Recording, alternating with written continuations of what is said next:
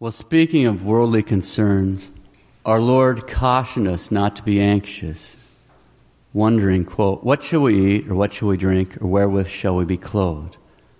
For after all these things do the heathen seek. For your Father knoweth that you have need of all these things. Seek ye therefore first the kingdom of God and his justice, and all these things shall be added unto you." Close quote, God the Son. Do not be anxious, saying, "What shall we eat, what shall we drink, what shall we wear?"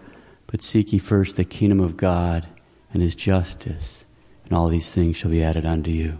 That's God the Son commanding us to seek his kingdom and his justice before all else. But how many people will actually call themselves Christian? How many of us are actually seeking first the kingdom of God and his justice?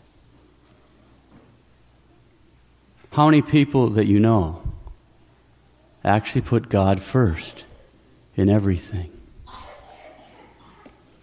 Sure, most people have him in the stack somewhere, but how many people that you know, how many Christians do you know that actually put the kingdom of God and his justice first before their worldly concerns?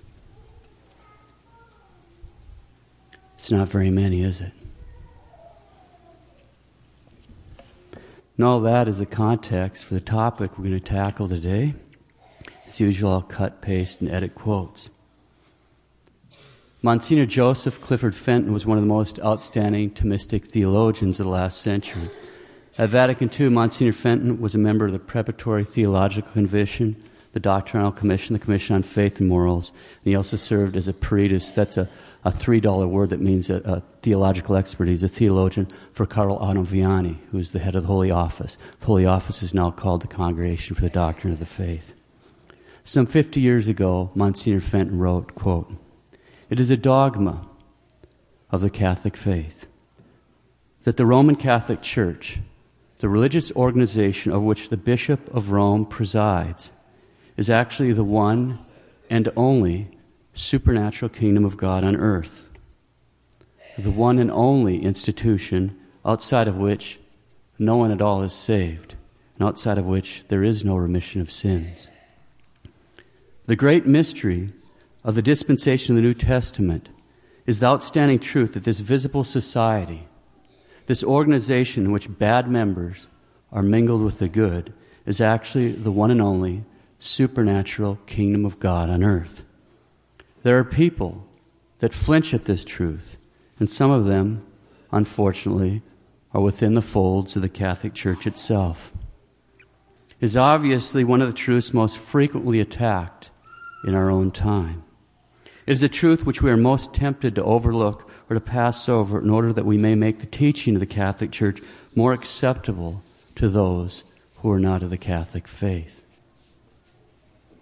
Some have tried to explain away the Catholic dogma that there is no salvation outside of the Catholic Church, but the instruction of the Holy Office of August 8th, 1949, made it very clear to the men of our own time that the Church had by no means abandoned or modified the age-old dogma to the effect there is no salvation outside the Catholic Church. Close quotes. So on this great feast of Pentecost, the birthday, as it were, of the Catholic Church, let's try to get a deeper understanding of the dogma that there's no salvation outside the Church. We'll start by turning to that document, which was issued on August 8th, 1949 by the Holy Office. Again, the Holy Office is now called the Congregation for the Doctrine of Faith. I quote, "We are bound by divine and Catholic faith to believe all those things which are contained in the Word of God, whether it be Scripture or tradition, and are proposed by the Church to be believed as divinely revealed, not only through solemn judgment, but also through the ordinary and universal teaching office. Now, among those things which the Church has always preached, and will never cease to preach, is contained also that infallible statement by which we are taught that there is no salvation outside the Church. However, this dogma must be understood in that sense in which the Church herself understands it. In the first place, the Church teaches that in this matter there's question of a most strict commandment of Jesus Christ. Among the commandments of Christ, we are commanded to be incorporated by baptism into the mystical body of Christ, which is the church, and to remain united to Christ and his vicar, the Pope, through whom Christ himself, in a visible manner, governs the church on earth. Therefore, no one will be saved who, knowing the church to have been divinely established by Christ, nevertheless refuses to submit to the church, or withholds obedience from the Roman pontiff, the vicar of Christ on earth. That's worth repeating. No one will be saved who, knowing the church to have been divinely established by Christ, nevertheless refuses to submit to the church, or withholds obedience from the Roman pontiff, the vicar of Christ on earth. To continue, not only did the Savior command that all nations should enter the church, but he also decreed the church to be a means of salvation without which no one can enter the kingdom of eternal glory. In his infinite mercy, God has willed that the effects necessary for one to be saved can also be obtained in certain circumstances when those helps are used only in desire and longing. This we see clearly stated in the Sacred Council of Trent, both in reference to the sacrament of regeneration, that's baptism, and reference to the sacrament of penance, that's, of course, confession. The same in its own degree must be asserted of the church, in as far as she is the general help to salvation. Therefore, that one may obtain eternal salvation, it is not always required that he be incorporated to the church actually as a member, but it is necessary that at least he be united to her by desire and longing. However, this desire need not always be explicit, as it is in catechumens. But when a person is involved in invincible ignorance, God accepts also an implicit desire, so called because it is included in that good disposition of soul whereby a person wishes his will to be conformed to the will of God. These things are clearly taught in the 1943 encyclical of Pope Pius XII on the mystical body of Jesus Christ. In this letter, the Sovereign Pontiff clearly distinguishes between those who are actually incorporated in the church as members and those who are united to the church only by desire. But it must not be thought that any kind of desire of entering the church suffices that one may be saved.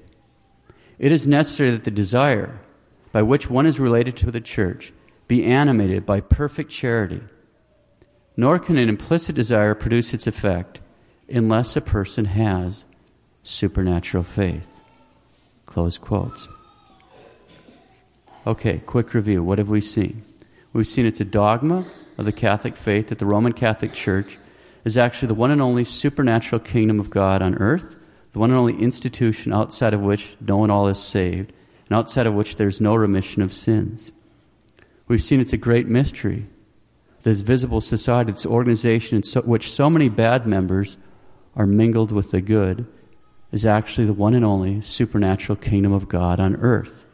We've seen this is one of the truths most frequently attacked in our time. We've seen this as a truth in which we may be gravely tempted to overlook or to pass over in order that we may make the teaching of the Catholic Church more acceptable to those who are not of the faith. We've seen that this infallible truth must be understood in the sense in which the Church herself understands it. We've seen that Christ commands us to be incorporated by baptism into his mystical body, which is the Church. We've also seen that Christ commands us to remain united to him and to the Pope, through whom Christ himself governs the Church here on earth.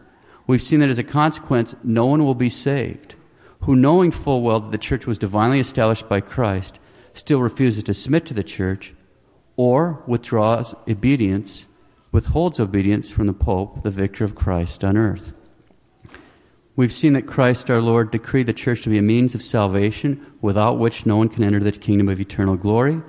We've seen that in order to be saved, it is not always necessary that a man be actually incorporated in the church as a member, but it is necessary that he at least be united to her by desire and longing.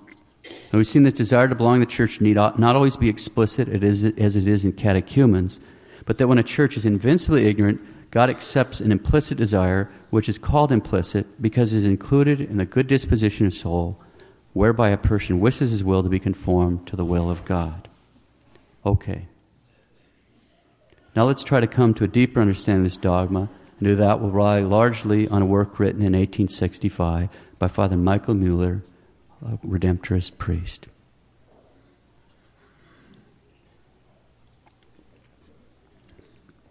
Is it not all the same to God, whatever religion a person professes? If it were all the same to God, whatever religion a person professes, God would not have forbidden in the first commandment to worship him in any other than the true religion. Nor would Christ solemnly declared, "He who will not hear the church, let him be to thee as the heathen and the publican." Who then will be saved?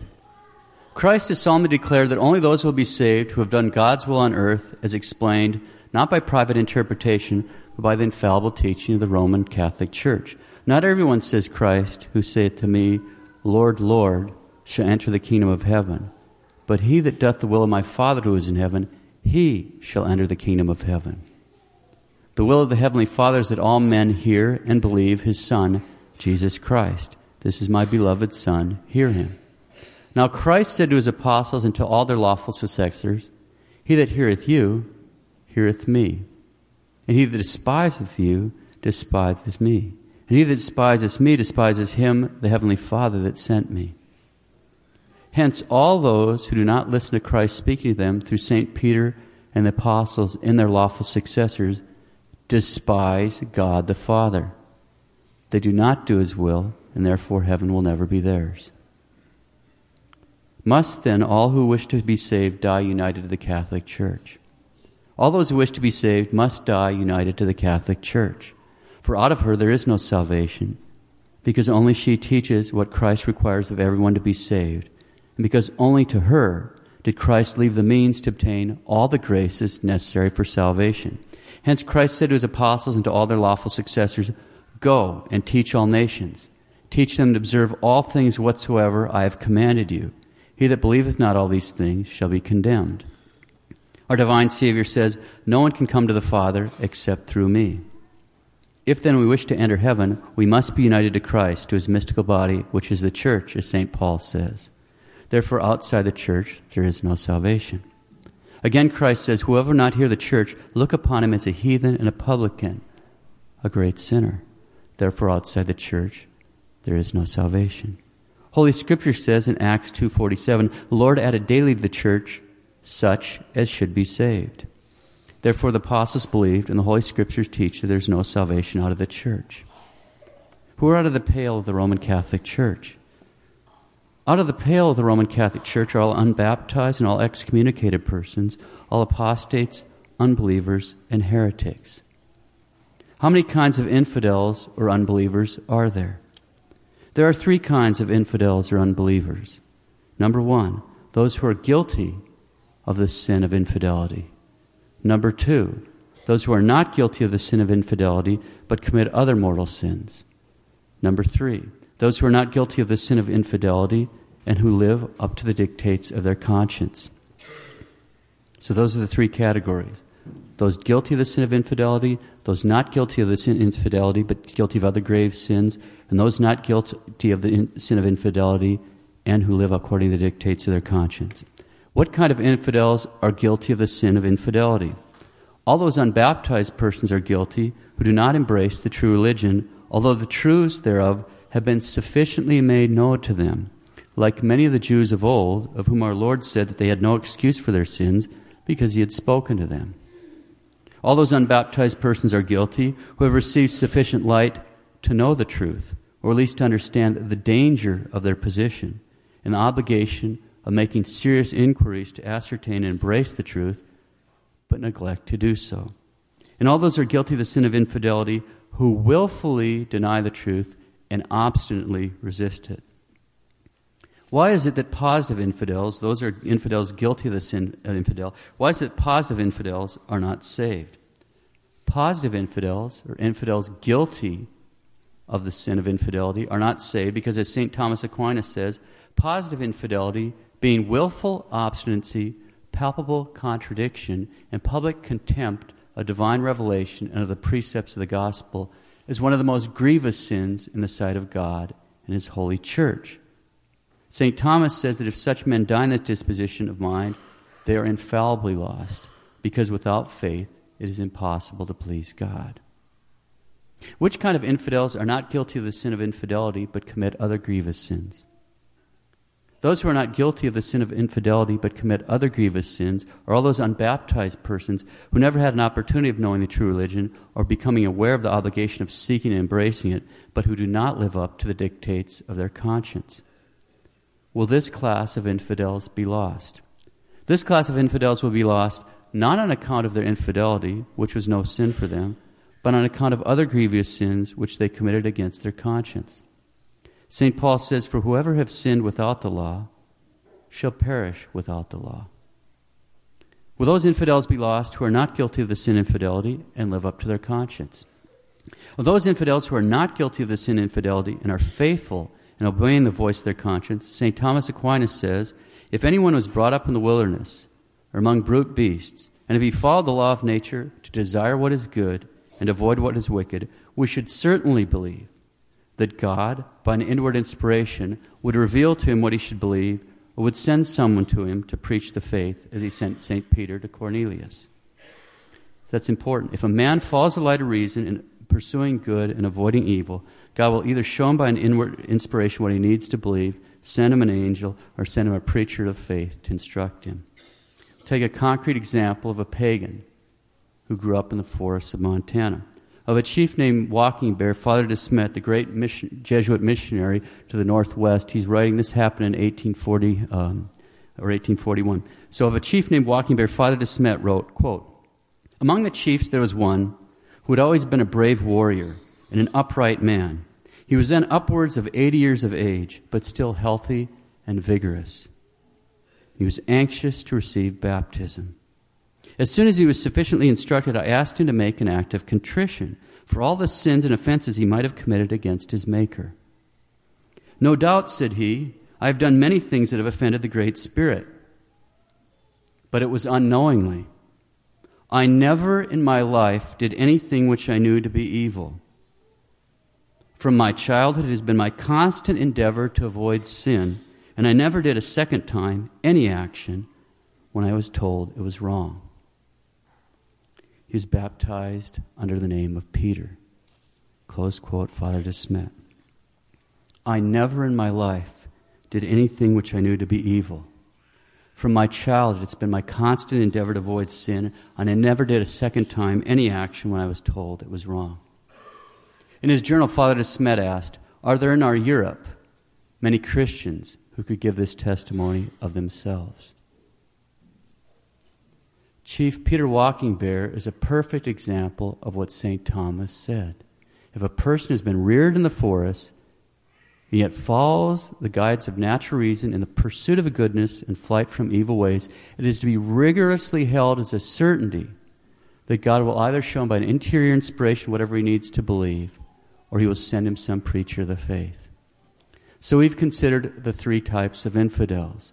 Those who are guilty of the sin of infidelity, and if they die in that state, they'll be damned. Those who are not guilty of the sin of infidelity, but commit other mortal sins, if they die in that state, they'll be damned. And those who are not guilty of the sin of infidelity and live up to the dictates of their conscience, and if they follow the light of reason, pursuing good and avoiding evil, God will either show them by an interior inspiration what they need to believe, or send them a preacher of the faith to instruct them. Now let's consider the situation of heretics. What is a heretic? A heretic is any baptized person professing Christianity and choosing for himself what to believe and what not to believe as he pleases, in obstinate opposition to any particular truth which he knows is taught by the Catholic Church as a truth revealed by God. How many things then are required to make a person guilty of the sin of heresy? To make a person guilty of the sin of heresy, three things are required. One, he must be baptized and profess Christianity. This distinguishes him from an infidel or an unbeliever. Two, he must refuse to believe a truth revealed by God and taught by the Church as so revealed. And three, he must obstinately, and that's an important point, he must obstinately adhere to error, preferring his own private judgment in matters of faith and morals to the infallible teaching of the Catholic Church. So how many types of heretics are there? There are three kinds of heretics. This sound familiar. Number one, those who are guilty of the sin of heresy. Number 2, those who are not guilty of the sin of heresy but commit other grievous sins. And number 3, those who are not guilty of the sin of heresy and live up to the dictates of their conscience. Who are guilty of the sin of heresy? Of the sin of heresy are guilty, 1, all those baptized persons who profess Christianity and obstinately reject the truth revealed by God and taught by the church as so revealed. We think of people like our vice president. Number 2, those who embrace an opinion contrary to our faith, maintain it obstinately, and refuse to submit to the authority of the Catholic Church. We think of people like Nancy Pelosi. Number 3, those who willfully doubt the truth of an article of faith, provide such willful doubt they actually question God's knowledge and truth, and to do this is to be guilty of heresy.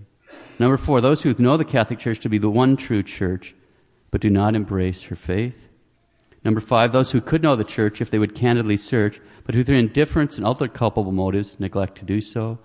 And number 6, those who, like the Anglicans, think that they approach very near the Catholic Church because their prayers and ceremonies are like many prayers and ceremonies of the Catholic Church, and because their creed is the Apostles' Creed. These are heretics in principle, for as St. Thomas Aquinas says, the real character of rank heresy consists in want of submission to the divine teaching authority in the head of the Church. Why are true heretics lost? True heretics are lost because by rejecting the divine teacher, the Catholic Church, they reject all divine teaching, to do which is one of the most grievous sins. For this reason, Holy Scripture condemns heresy in the strongest terms. A man, says St. Paul, that is a heretic, after the first and second admonition, avoid, knowing that he who is such a one is subverted and sins, being condemned by his own judgment. And again he says, though we or an angel from heaven preach a gospel to you besides that which we have preached to you, let him be anathema, that is to say, accursed. St. Paul also classed sects or heresies among the works of the flesh and says that those who do such things shall not obtain the kingdom of God. Heretics are lost because they have no divine faith. St. Thomas Aquinas says to reject but one article of faith taught by the Church is enough to destroy the faith, as one mortal sin is enough to destroy charity. For the virtue of faith does not consist merely in adhering to the Holy Scriptures and revering them as the Word of God. It consists principally in submitting our intellect and will to the divine authority of the true Church charged by Christ to expound them. St. Augustine says, I would not believe the Holy Scriptures were it not for the divine authority of the Church. He therefore who despises and rejects this authority cannot have true faith. If he admits some supernatural truths, they are but simple opinions, as he makes those truths depend on his own judgment. And his divine faith is the beginning of salvation, the foundation and source of justification, and is found only in the true Church. It is clear there's no salvation for one as long as he's a true heretic. Have heretics faith in Jesus Christ? St. Thomas Aquinas says, it is absurd for a heretic to say he believes in Christ. To believe in a person is to give our full consent to his word and all that he teaches. True faith, therefore, is absolute belief in Christ and all he taught. Hence, he who does not adhere to all that Christ has prescribed for our salvation has no more the doctrine of Christ and of his church than the pagans, Jews, and Turks have. He is, says Christ, but a heathen and a publican, and therefore will be condemned to hell. Can a Christian be saved who has left the true church of Christ, the Holy Catholic Church? No, because the church of Christ is the kingdom of God on earth, and he who leaves that kingdom shuts himself off from the kingdom of Christ in heaven. Which heretics are not guilty of the sin of heresy, but commit other great sins? Those who are heretics without their fault, who never had an opportunity of knowing better, are not guilty of the sin of heresy. But if they do not live up to the dictates of their conscience, they will be lost. Not on account of their heresy, which for them was no sin, but on account of other grievous sins which they committed. Will those heretics be saved who are not guilty of the sin of heresy and are faithful in living up to the dictates of their conscience? Inculpable ignorance of the true religion excuses a heathen from the sin of infidelity and a heretic from the sin of heresy. But it's important to note that the ignorance itself is not a means of salvation. From the fact that a person who lives up to the dictates of his conscience and who cannot sin against the true religion on account of being ignorant of it, many have drawn the false conclusion that such a person is saved, or in other words, is in the state of sanctifying grace, thus making ignorance a means of salvation or justification. If we want to sincerely not make great mistakes in explaining the revealed truth, out of the church there is no salvation, we must remember there are 4 great truths of salvation which everyone with the use of reason must know and believe in order to be saved. These 4 truths are, first, there's one God. Second, God rewards the good and punishes the guilty. Third, there are 3 persons in one God. And fourth, the second person, our Lord Jesus Christ, became man and died for our sins. It's a teaching of Scripture and tradition. You can read the Athanasian Creed, for example, as well as those great doctors of the Church, St. Augustine, St. Thomas Aquinas, and St. Alphonsus. Over the past 3 centuries, this teaching has been reaffirmed by Rome on at least 3 separate occasions.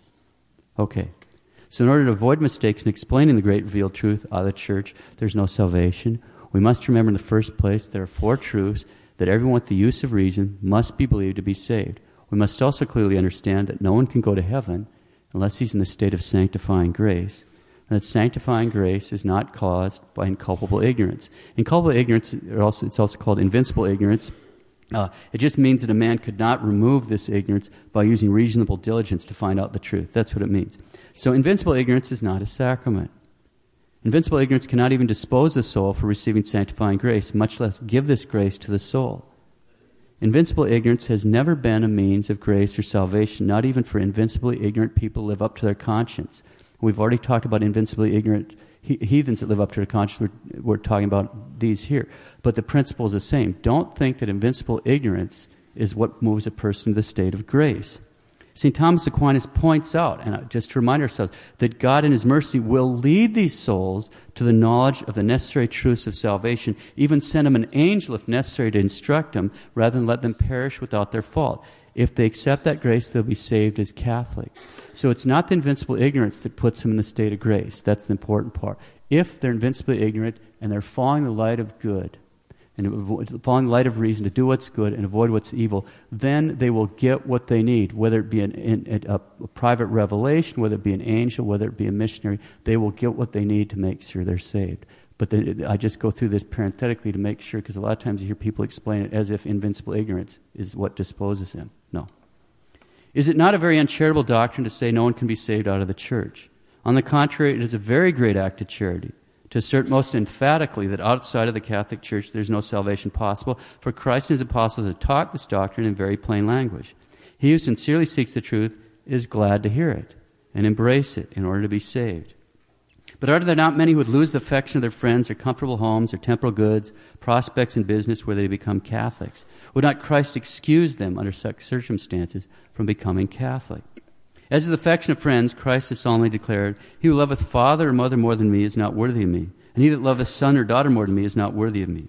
As to the loss of temporal gain, He has answered, "What shall it profit a man if he gain the whole world and suffer the loss of his soul?" But would it not be enough for such one to be Catholic in heart only without professing his religion publicly? Nor for Christ to solemnly declare that he who shall be ashamed of me and my words, of him the Son of Man shall be ashamed when he shall come in his majesty, and that of his Father and of the holy angels. But might not such a one safely put off being received in the church to the hour of death? To put off being received in the church to the hour of death is to abuse the mercy of God and expose oneself to the danger of losing the light and grace of faith and die a reprobate. What else keeps many from becoming Catholics? Many know very well that if they became Catholic, they must lead honest and sober lives, be pure, check their sinful passions, and this they're unwilling to do. Our Lord says, "Men love darkness rather than light, because their deeds are evil. There are none so deaf as those that will not hear." What follows from the fact that salvation can only be found in the Roman Catholic Church? It follows that it's a very impious for anyone to think and say it matters very little what a man believes, provided he be an honest man. His exterior honesty may be sufficient to keep him out of prison, but that's not sufficient to keep him out of hell. What conclusion, therefore, should every non-Catholic draw from this conviction? From this conviction, every non-Catholic should draw the practical conclusion to become a Catholic. For when there's a question about eternal salvation and eternal damnation, a sensible man would take no chances. Just a few weeks ago, in his sermon on the Feast of St. George, Pope Francis reminded us all of this dogma when he said, quote, "The Church is a mother who gives us the faith, a mother who gives us an identity. Christian identity is belonging to the Church because it is not possible to find Jesus outside the Church." The great Paul VI said, wanting to live with Jesus without the Church, following Jesus outside the Church, loving Jesus without the Church, is an absurd contradiction. Close quote, Pope Francis. Let's close. Today, on this great feast of Pentecost, let us thank God for this gift, this priceless gift, belonging to the one true church, the one church outside of which there is no salvation. We've been given the priceless gift of belonging to the one true church, and we can never be thankful enough. But as great as that gift is, it is not enough to keep us from being damned. We started by asking how many people that we each know actually put God first in everything.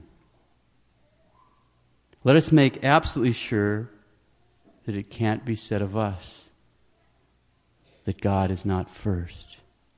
Let us renew our devotion to Our Lady and beg her to give us the grace to strive with singleness of purpose to seek first the kingdom of God and His justice right unto our dying breath.